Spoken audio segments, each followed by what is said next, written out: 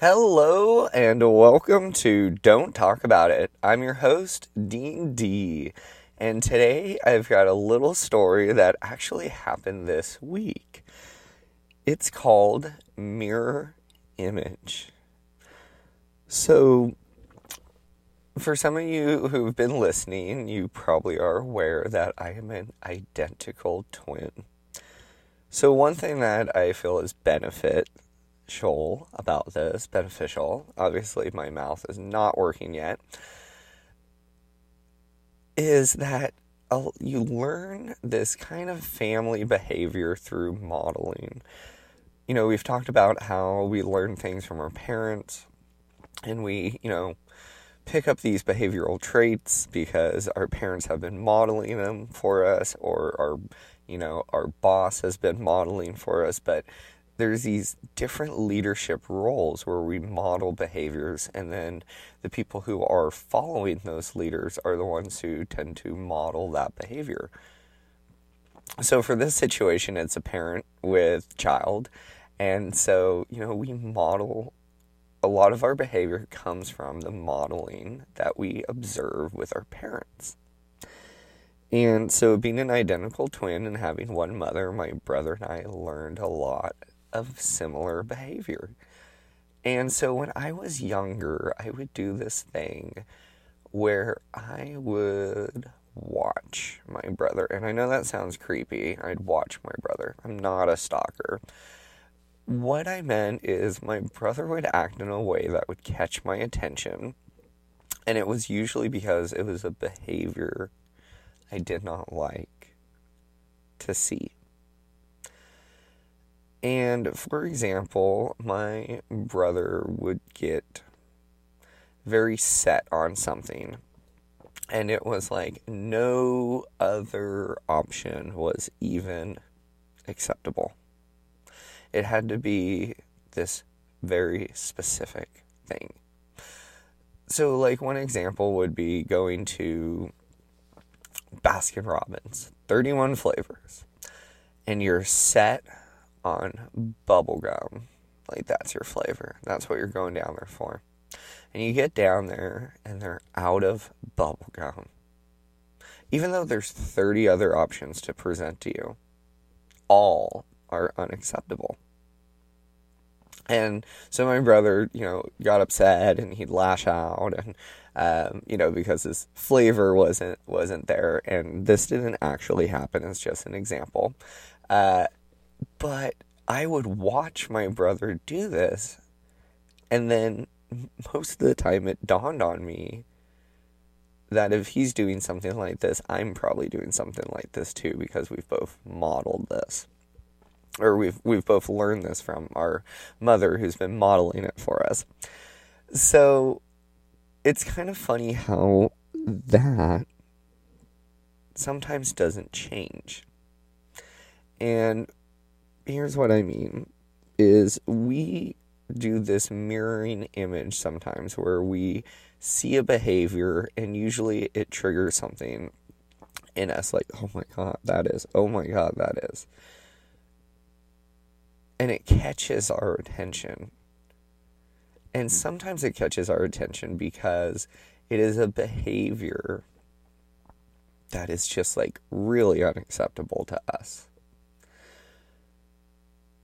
And that could be the case a lot of times. But other times we catch a behavior possibly because it's the one that we are doing ourselves. And so this mirroring image for me was being able to recognize the behavior and see it in myself. So it's like being open, being vulnerable. And so what happened this week that's kind of funny to this relation is, growing up, I would always watch these behaviors come out in my brother, and I knew they were coming out in me too. And so it was like this little mirror image of like watching yourself and then learning from that. And so this week, I've been at a new job for a while, and it's got some really exciting projects and some really exciting potential. And I'm, knee deep into these things, and I'm just so excited about what's possible and what we're building and what's yet to come. And it brings me back to the ice bath of, sitting in the ice bath, staring at the clock, waiting for the time to get past. And not recognizing that I was doing that until I saw it somewhere else. And so with this new job, there's these exciting horizons coming up, but they're probably 6 months out, 7 months out. Especially with COVID, there's a lot of ideas that we have to open up to the community, to open up engagement, and I'm working in a memory care retirement community, and so we're working with people who really need help. We also are working with people in assisted living, people who really need help, not people who are making a decision to go live a lavish life of retirement luxury. These are, people who are, I would say, more needing to move out for a safety reason. But once we get them and they're living with us, we're having a great community, we have a great time, and that's when we introduce, a better life, a safer life, a more engaging life. But all these, take time and building, and with COVID, there's no entertainers that could come into the community right now, and I have a list of 300 musicians, and I can't even hire one of them to come in and play because of the state rules that prohibit us from bringing people in unless they're a primary care provider, and there's all these hurdles that are in the way, and I'm sitting in this ice bath, and I'm waiting for the time to get there where I can get out of the bath and start moving. And that's what I'm doing with these projects is, I'm laying the groundwork and this is great and I'm having a good time, but something hasn't been feeling right. And I've been feeling very anxious lately.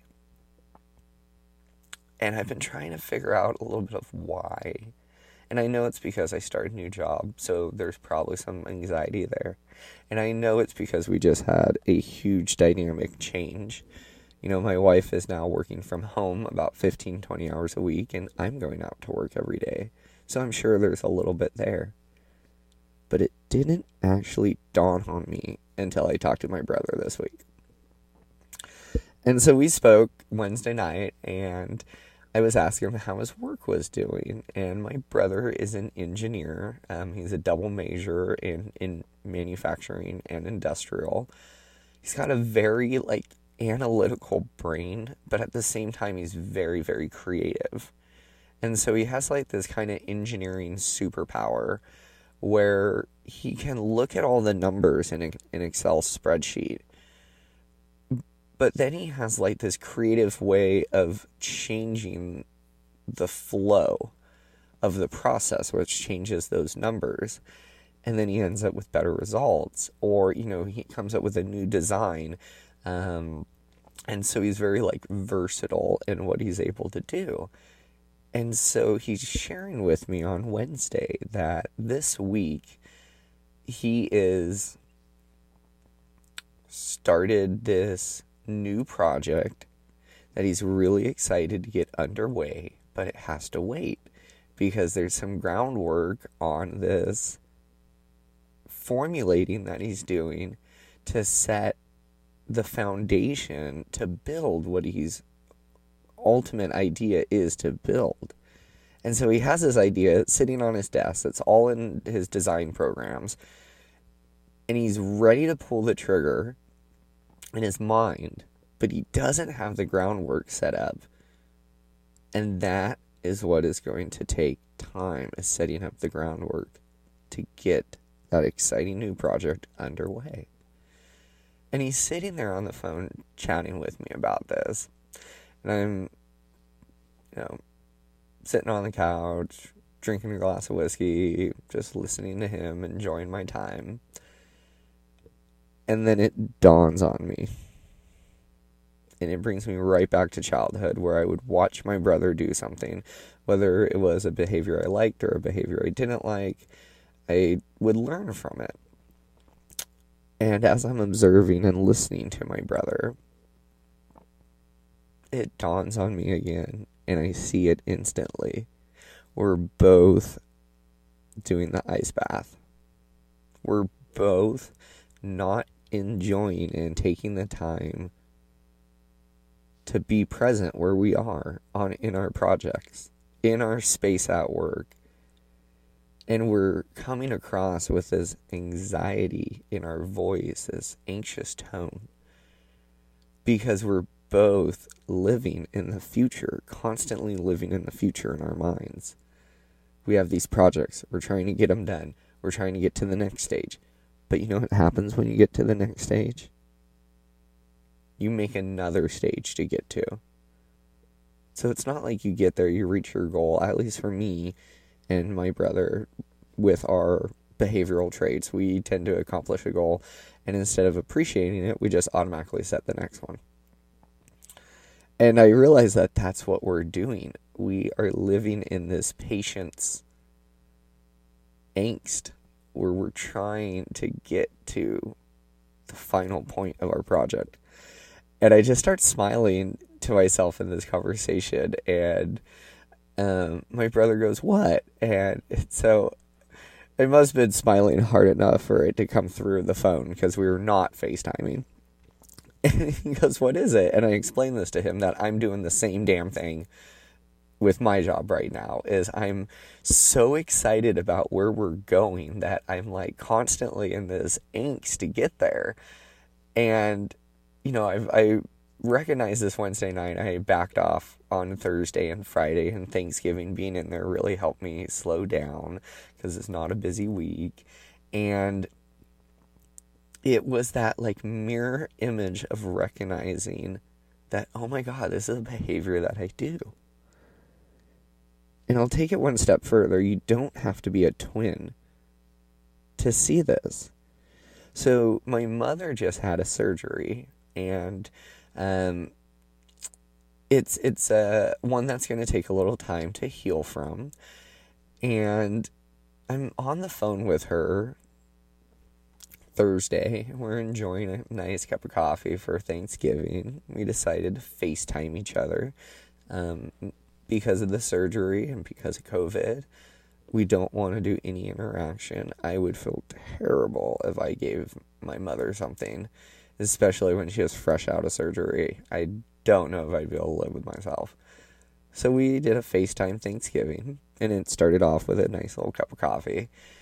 And I'm sitting there talking to her, and I'm asking her how her surgery is going. And it's a recovery, you know, so there's like a timeline. And she's talking to me about her therapist, who told her that she needs to slow down because she's pushing herself, and the recovery is on a certain timeline. So even though her muscles are stronger and recovering quicker, the bones and the other parts, like the swelling and the circulation and all those other factors that come into play, take time to get back to where they were. And so just because you're able to do something doesn't mean it's good for you to actually be doing it.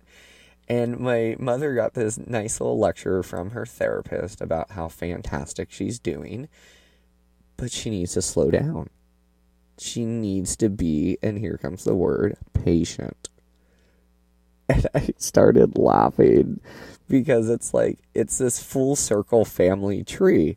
No wonder why my brother and I have learned this level of angst. I'm listening to my mother here talking about this surgery, and instead of telling me like all the great she's doing right now, she's telling me all the great she's going to be doing. And I just had to laugh to myself, and I thought, you know, in this family tree, we really do learn things. However, if we don't step outside and look in the mirror to see that this behavior is probably a direct reflection of what we're doing, because we've learned it. So if the sister is doing it, it's probably something we're doing. If mother is doing it, it's probably something we're doing, unless we're aware of it.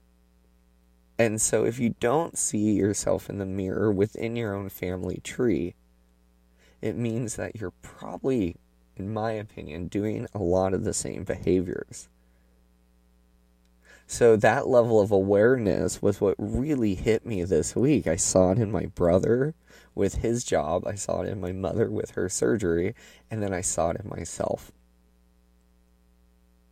And after speaking with, my therapist this week, it made me realize we came to this conclusion that there's this level of angst that always runs in my family because we are on to the next in our lives, always.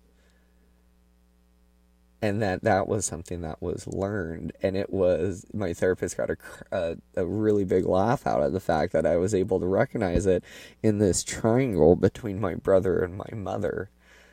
So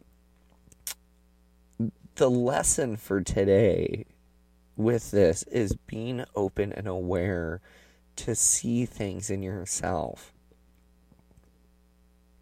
Because even though, I thought that I wasn't doing this with my job, and I was like, oh, I've got this anxious feeling, and I was trying to pinpoint it in all these areas.